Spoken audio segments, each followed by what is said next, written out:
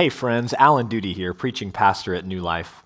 The generosity of listeners like you allows us to offer ministry programming designed to reach people around the world. If you'd like to partner with us in an ongoing way or by giving a one-time gift, please visit our website, newlifecs.net, and click on Give. There you'll find information to give online, by text message, or by mail. Thank you, and enjoy the following message.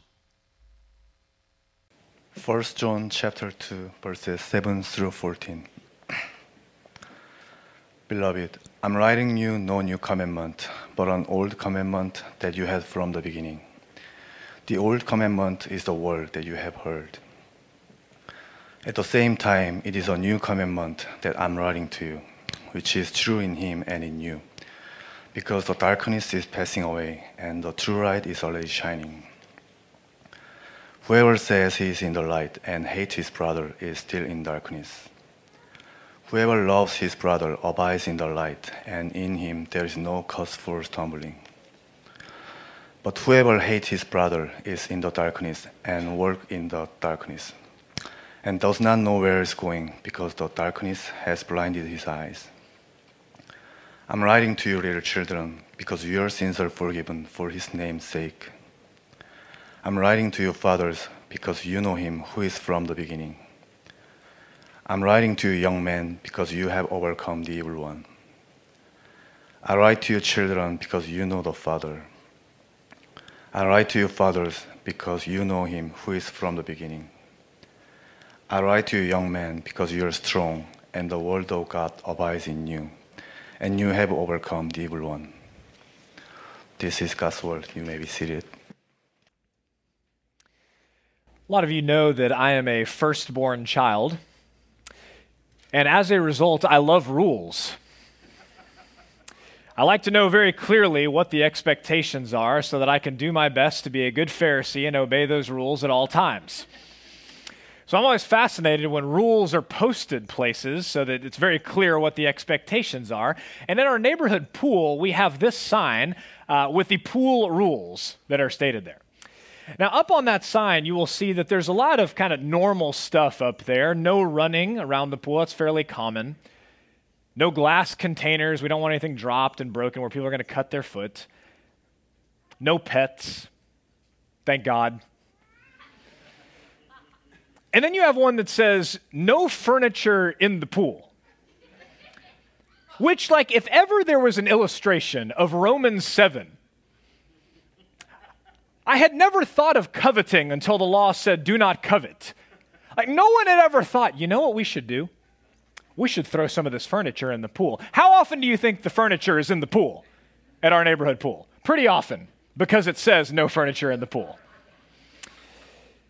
Well, then you've got this last little statement down there at the bottom. It says, the use of alcohol beverages. I want to write sick, not alcoholic, but alcohol. The use of alcohol beverages will not be condoned. And it's like, okay, that's fine. Is that a rule or is that a suggestion? Like, what are we going for here? Like, it's not allowed, or is it like, we don't really want you to do that, but, if you do, what are we going to do? So I find that very confusing. Like, is it a rule or is it a suggestion? And I think a lot of times when we come to the Word of God, we get confused as to what we're looking at. Are we looking at rules or are we looking at suggestions? Are these laws or are these things that would just kind of be good if you would do them? Well, friends, last week in 1 John chapter 2, verses 1 through 6, we learned once again that Jesus is the Savior. And the question that John gave us to help us evaluate was, how do I know if Jesus is my Savior?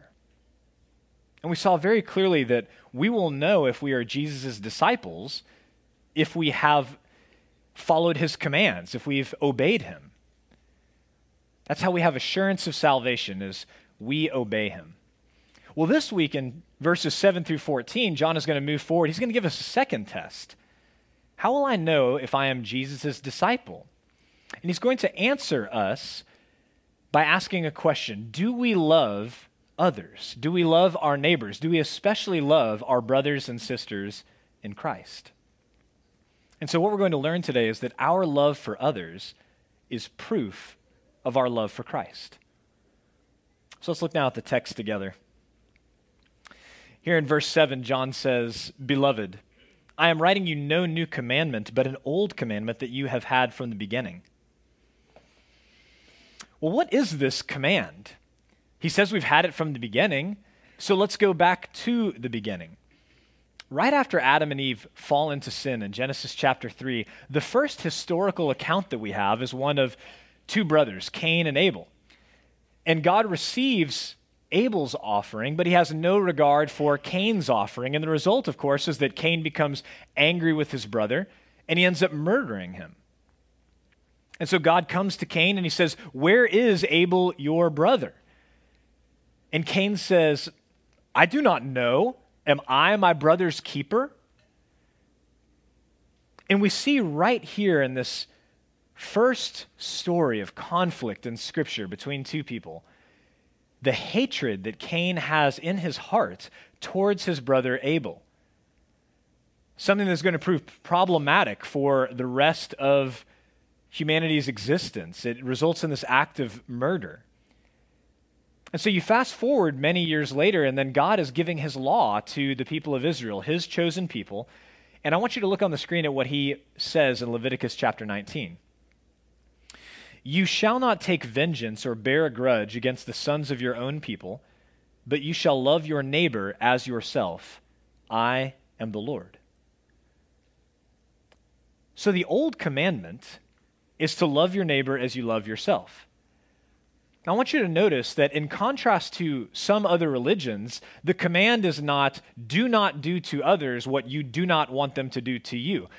That's actually found in many other world religions. Don't do to others what you don't want them to do to you. But that's negative in nature.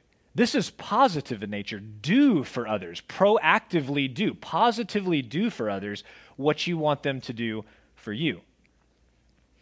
And so the old commandment is to love your neighbor as you love yourself. We see God's concern for loving our neighbors with Cain and Abel, and then he actually codifies that. He makes it a part of the law in Leviticus chapter 19. And so John then goes on and he says this, and this seems confusing at first glance. Look what he writes. "At the same time, it is a new commandment that I am writing to you." Well, how is this a new commandment if God already commanded it? Let's fast forward to the Gospel of John where we began our service today. John 13, verses 34 and 35. Jesus says, "A new commandment I give to you, that you love one another. Just as I have loved you, you also are to love one another. By this, all people will know that you are my disciples if you have love for one another." So even Jesus himself used this language of this is a new commandment. But again, why is it a new commandment if it's the same thing that God has been communicating implicitly since Cain and Abel and explicitly since he gave the law to his people in Leviticus 19? Well, I want you to notice what Jesus says. He says, "Just as I have loved you, you also are to love one another." Well, how did Jesus love us? Friends, Jesus loved us in spite of what we had done, not because of what we had done. Look at what he says in the Sermon on the Mount in Matthew chapter 5. He says, "You have heard that it was said, 'You shall love your neighbor and hate your enemy.' But I say to you, love your enemies and pray for those who persecute you, so that you may be sons of your Father who is in heaven. For he makes his sun rise on the evil and on the good, and sends rain on the just and on the unjust." Now listen to this. "For if you love those who love you, what reward do you have? Do not even the tax collectors do the same? And if you greet only your brothers, what more are you doing than others? Do not even Gentiles do the same? You therefore must be perfect as your heavenly Father is perfect." And then I want you to look at the screen at Romans 5, verses 6 through 8. This is a very well-known passage. Paul says, "For while we were still weak, at the right time Christ died for the ungodly. For one will scarcely die for a righteous person, though perhaps for a good person one would dare even to die. But, listen to this, God shows his love for us in that while we were still sinners, Christ died for us. So once again, Jesus loved us in spite of what we had done, not because of what we had done.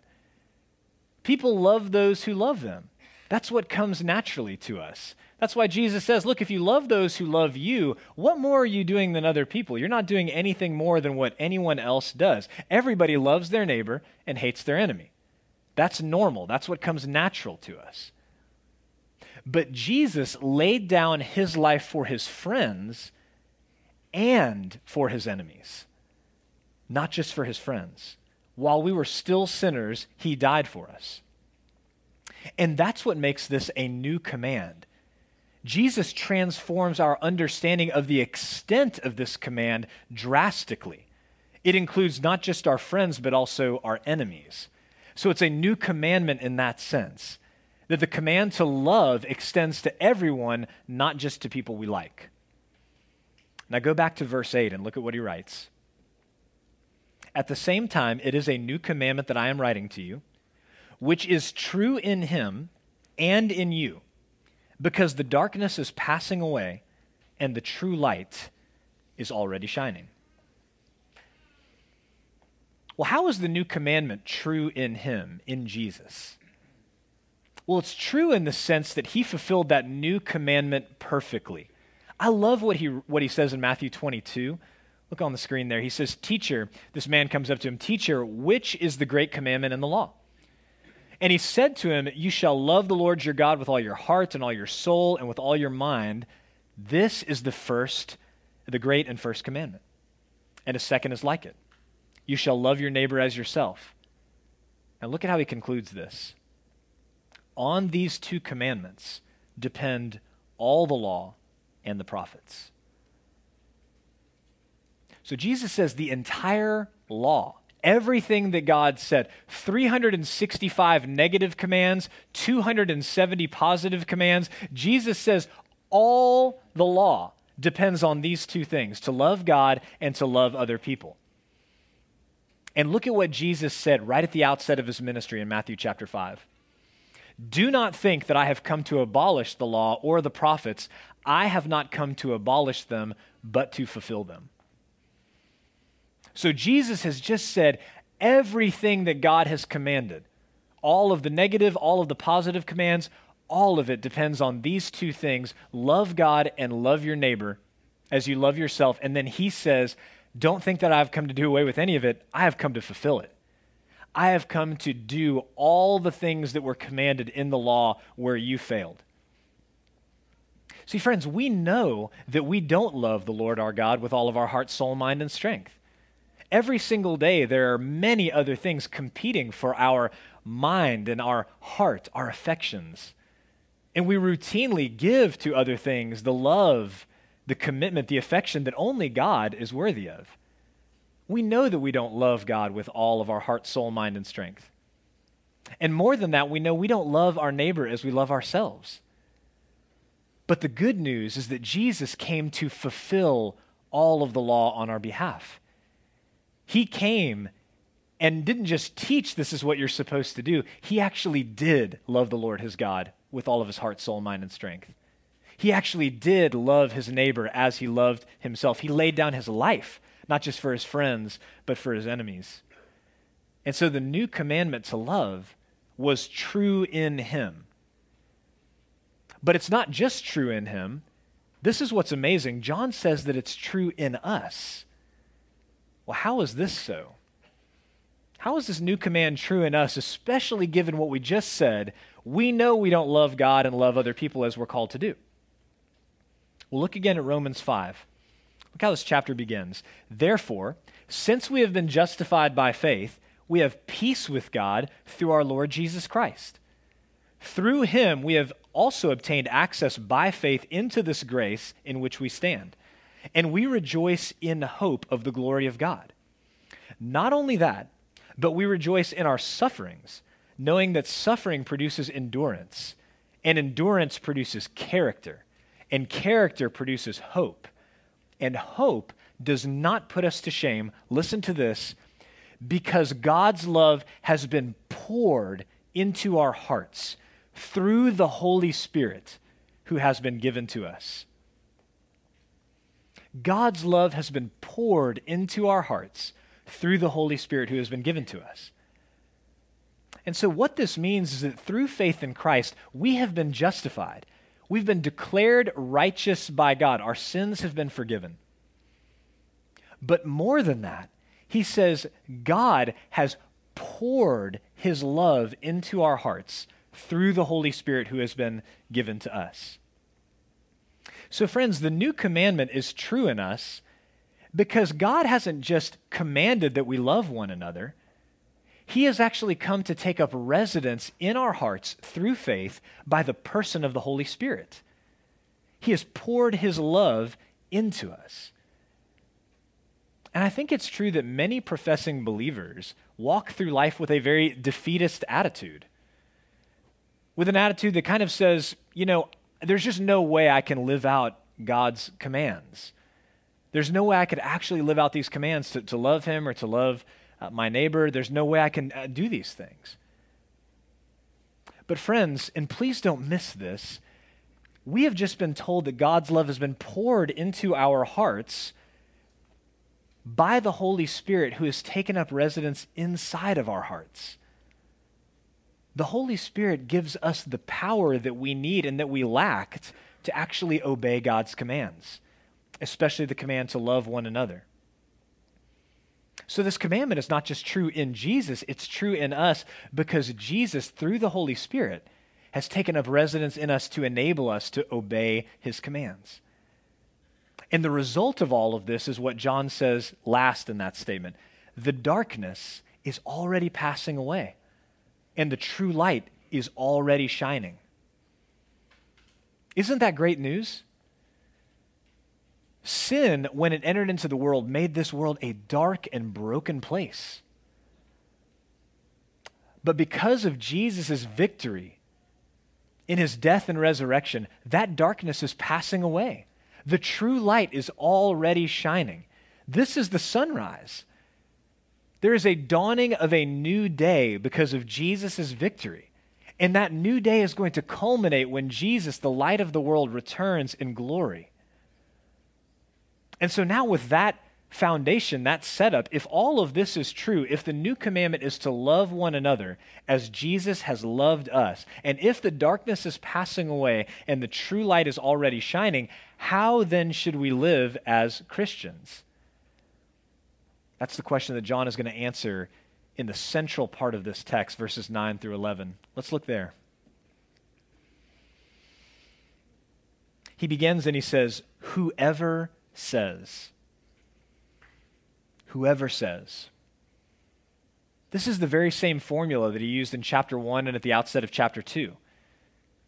If we say one thing and we do another, our lives are contradicting our profession. In other words, our talk has to be backed up with action.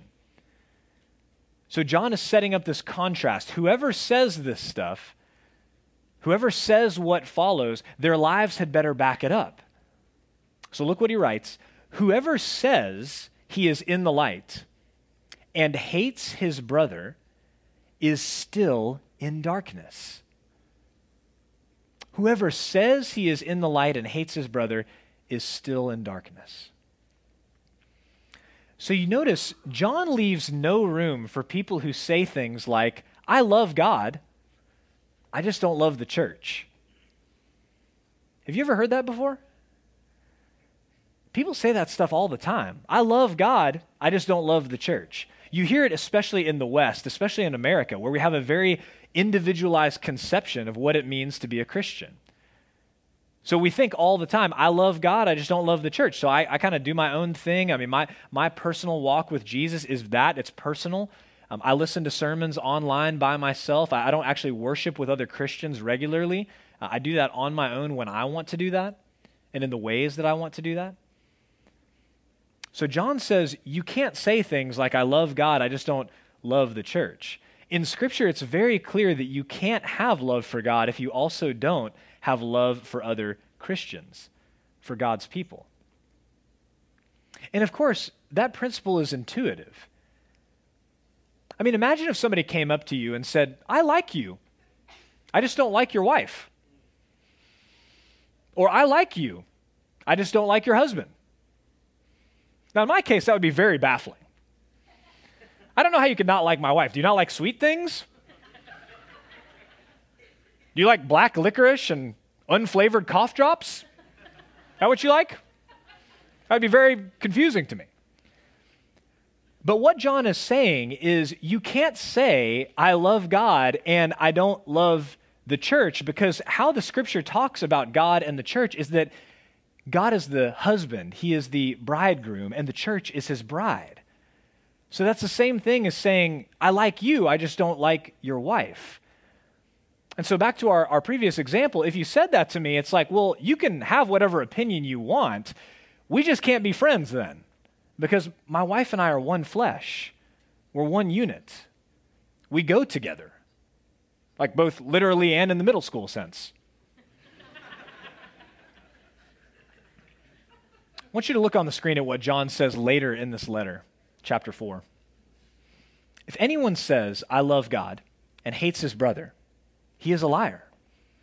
For he who does not love his brother, whom he has seen, cannot love God, whom he has not seen.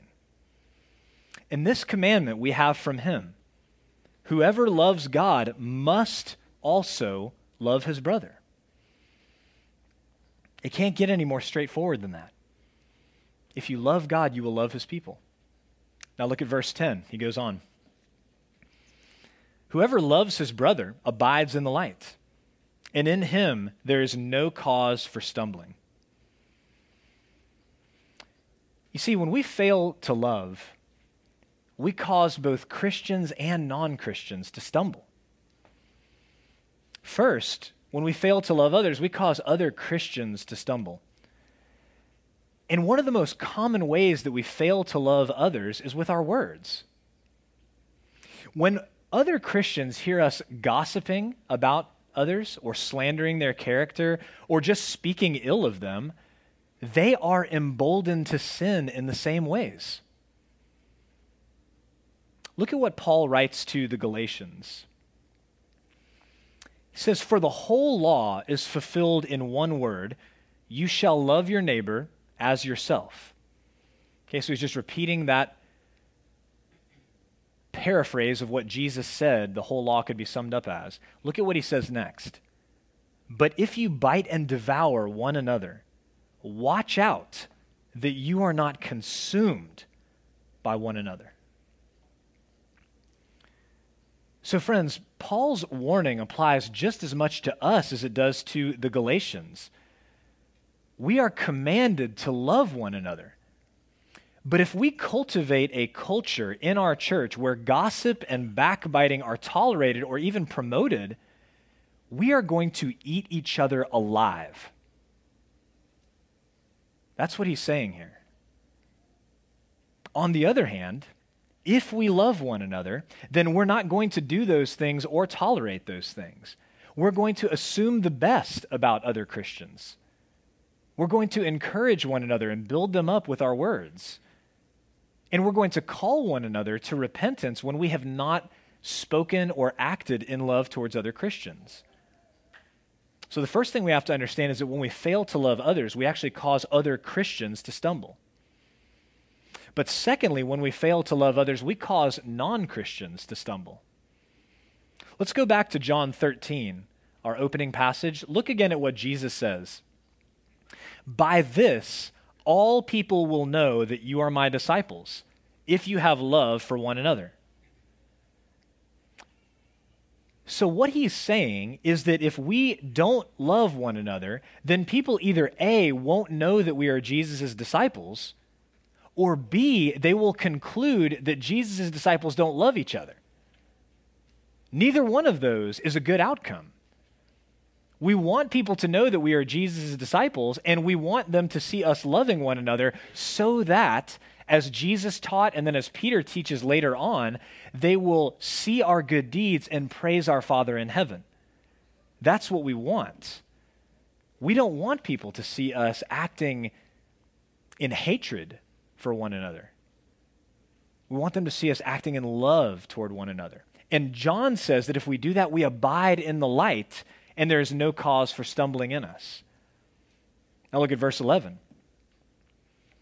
But whoever hates his brother is in the darkness and walks in the darkness and does not know where he is going because the darkness has blinded his eyes.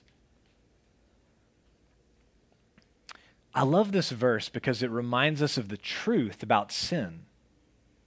Sin blinds us. That's what it does. See, we can get to the point in our Christian lives where we have become so blinded to sin that we don't even see it in our lives. It's just become a staple. We didn't even notice that we got there or how we got there. Now, some of you know I enjoy playing golf, but golf can be expensive. And so I have to find creative ways to play golf. You may not know this, but you can actually play at the wonderful Texas A&M course after 3 p.m. for $14. True story. Which is great, because if you're like me and you're going to shoot 150, that's like 10 cents a swing. That's great news. You're out there, you're like, man, I'm terrible, but this sure is cheap. So I really enjoy doing that, but when you tee off at like 3 p.m. or 4 p.m. or whatever, especially like later in the spring, it gets dark early. And so those last few holes, all of a sudden it feels like, man, it's pitch black out here. When did this happen? You don't notice because it happens so gradually. Sun is going down, and just little by little, it gets darker and darker, and so you can't even see your ball anymore. And the same thing happens to us with sin. It blinds us, but it blinds us little by little so that we don't really notice that it's happening. But thankfully, friends, other Christians often do notice that it's happening to us. And that's why the author of Hebrews says what he does in chapter 3. Look on the screen. But exhort one another every day, as long as it is called today, that none of you may be hardened by the deceitfulness of sin. He says encourage each other and do it daily, so that we're not hardened by the deceitfulness of sin, so that little by little it doesn't get darker and darker and darker in our hearts and in our minds to the point where we can't even see that we're walking in sin and disobedience. Love one another enough to exhort each other every day so that nobody gets hardened to the presence of sin in their lives. Now, for the past few verses, John has been addressing these people who are professing to follow Jesus, but their lives don't match up. And it's like John is aware that this does not apply to everybody, and he doesn't want everyone to become discouraged. And so he ends this passage with several encouraging words to the members of the church. So look at verse 12. He says, I am writing to you, little children, because your sins are forgiven for his name's sake. I am writing to you, fathers, because you know him who is from the beginning. I am writing to you, young men, because you have overcome the evil one. I write to you, children, because you know the Father. I write to you, fathers, because you know him who is from the beginning. I write to you, young men, because you are strong, and the word of God abides in you, and you have overcome the evil one. Now, in these final 3 verses, John seems to be addressing 3 different groups of people: children, fathers, and young men. And he very well may be addressing 3 different age groups. I mean, after all, the churches worship together. I mean, that's one of the reasons that we offer preschool care for any parents who want to take advantage of that, but we also welcome children of all ages into the service. Because this letter, along with every other letter in the scripture, would have been read aloud to the whole church. And so it very well could be the case that John is addressing these 3 different age groups, but I tend to think, as other commentators do as well, that when he uses the word children, he's referring to the whole church. Because if you look at the way that he uses that word and the phrase, dear children, in the rest of the letter, he's talking to everybody in the church. And so what I think is going on here is that he's using children to refer to everybody, and then he's breaking it down into 2 specific groups. And these are the same groups that John uses elsewhere and that Paul uses, like we saw in Titus: older and younger believers. And so he begins with little children, which is, I think, the whole church, and he reminds them of two very important truths. He says, your sins are forgiven, and you know the Father. Now, John's readers, like us, have failed to love others as we have been called to love, as we've been commanded. And yet, Jesus died for their sins. He died for all of their failures. In Titus 3 last month, we were reminded that we ourselves were once foolish and disobedient and led astray into all kinds of sin. But when the kindness, the loving kindness of God our Savior appeared, he saved us, not based on anything that we had done, but according to his own mercy. Jesus died, as we said before, in spite of what we had done. He didn't save us because of what we had done. And through faith, we are forgiven for his name's sake. That's such a beautiful phrase. And through faith, God becomes our Father, which changes the way that we relate to him, and it changes the way that we relate to one another. We're not now merely strangers who happen to be members of the same club. We're family. We are brothers and sisters in Christ. That changes everything. And he goes on and he talks to the fathers. That's the spiritually mature of the church, who have most likely been walking with Jesus for many years, perhaps even decades. And he reminds them, you know him who is from the beginning. He says this 2 different times in the passage. Did you catch that? You know him who is from the beginning. Now, it seems like John is referring to Jesus, as he does in the first few verses of his gospel and this letter, the one who existed eternally from before the foundation of the world, before time began. And it says, you know him who is from the beginning. I think we can so easily skip over this phrase, even though it appears twice, because we have lost our sense of awe. We've lost our sense of awe that we know him who is from the beginning. Now, I think that our Facebook culture has damaged our sense of awe. We have thousands of people, perhaps, who are called friends online. And so we've lost the meaning of that word, but I want you to think of your best friend. Your best friend in the world. You know that person. You know everything about them. And when you were first starting to get to know them, you needed a set of rules, so to speak. You needed to ask them, so what do you like? What kind of food do you like? What kinds of things do you like to do? You didn't know that, so you had to ask, and they had to tell you. But now you just know intuitively what they like and what they don't like. That's what it is to know someone. And amazingly, John is saying, you know God like that. That's incredible. That we know him, that Jesus considers us to be his friends. You see, what John is saying about the spiritually mature is that you get to the point where you've been walking with Jesus for so long that you intuitively know, because you know his word so well. And because you've become acquainted with his spirit so well, you intuitively know the things that please him and that displease him. Mature Christians don't need someone to necessarily point them to a specific verse for certain things that are not addressed by Scripture. So people will point out things that are not in Scripture that a mature Christian will say, well, clearly that would not please the Lord to do that. An immature Christian says, well, show me a verse. Show me a verse in the Bible where it says, I can't do this. And the mature Christian is saying, well, if you know the Father, you wouldn't want to do that because that would clearly dishonor him. That wouldn't bring glory to him. That wouldn't make his name famous in all the earth. That's what it is to know God. And John is telling the mature, you know him. And that is incredible, that we can know the God of the universe. So he wraps up then and he addresses the young men. And these are those emerging adults. They make up the largest percentage of our church here at New Life. And he says this, you have overcome the evil one. Well, how have they overcome the evil one? John says it's with their strength. And what makes them so strong? It's the fact that the Word of God abides in them. Now, we all know when you're young, passion can get the best of you.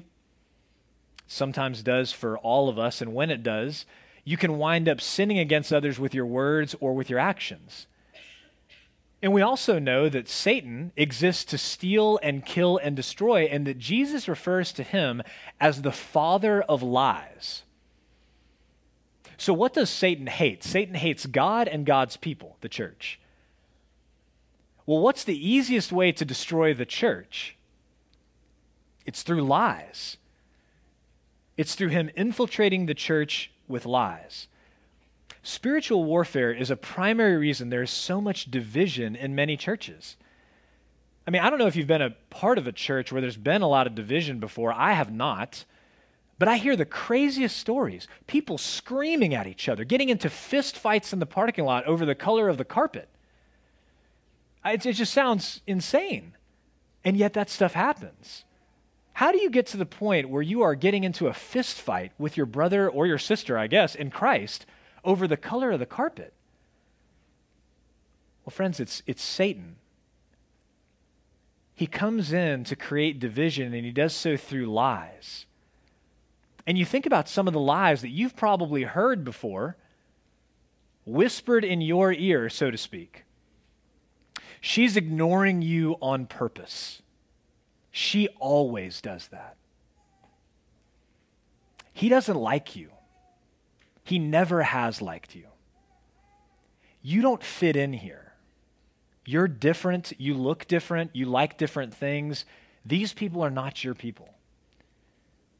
I mean, there's these and countless other examples where Satan comes in and he begins to lie to us. And so what happens is all the stuff we talked about earlier. We stop assuming the best about each other. We start assuming that people are trying to hurt us, trying to sin against us. We start assuming the worst, and then we start talking to other people about that person. And then all of a sudden there is division. And there's division created through lies, and another church has been destroyed. And so look at what Paul writes to the Corinthians.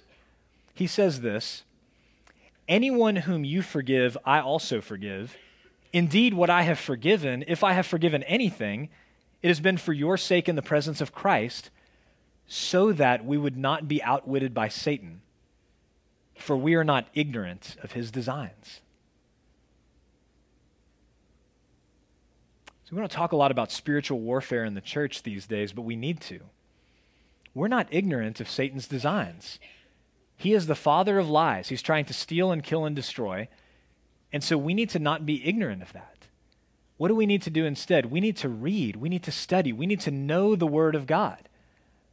And what John reminds us here is that we are strong only insofar as the Word of God abides in us, that it remains in us. And we overcome the evil one through the Word of God abiding in us, making us strong. So we don't have to submit to his temptations any longer. We can walk in love. Friends, we live in strange times.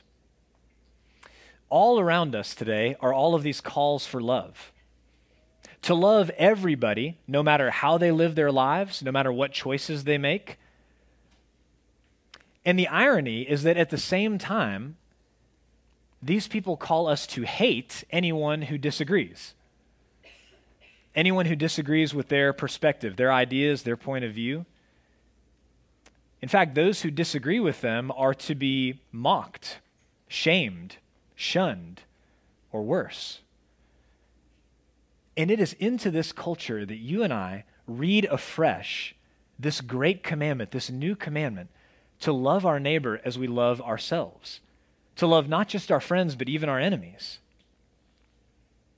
But friends, we are never going to learn to love our enemies if we can't even learn to love one another in the ways that we have been commanded to do.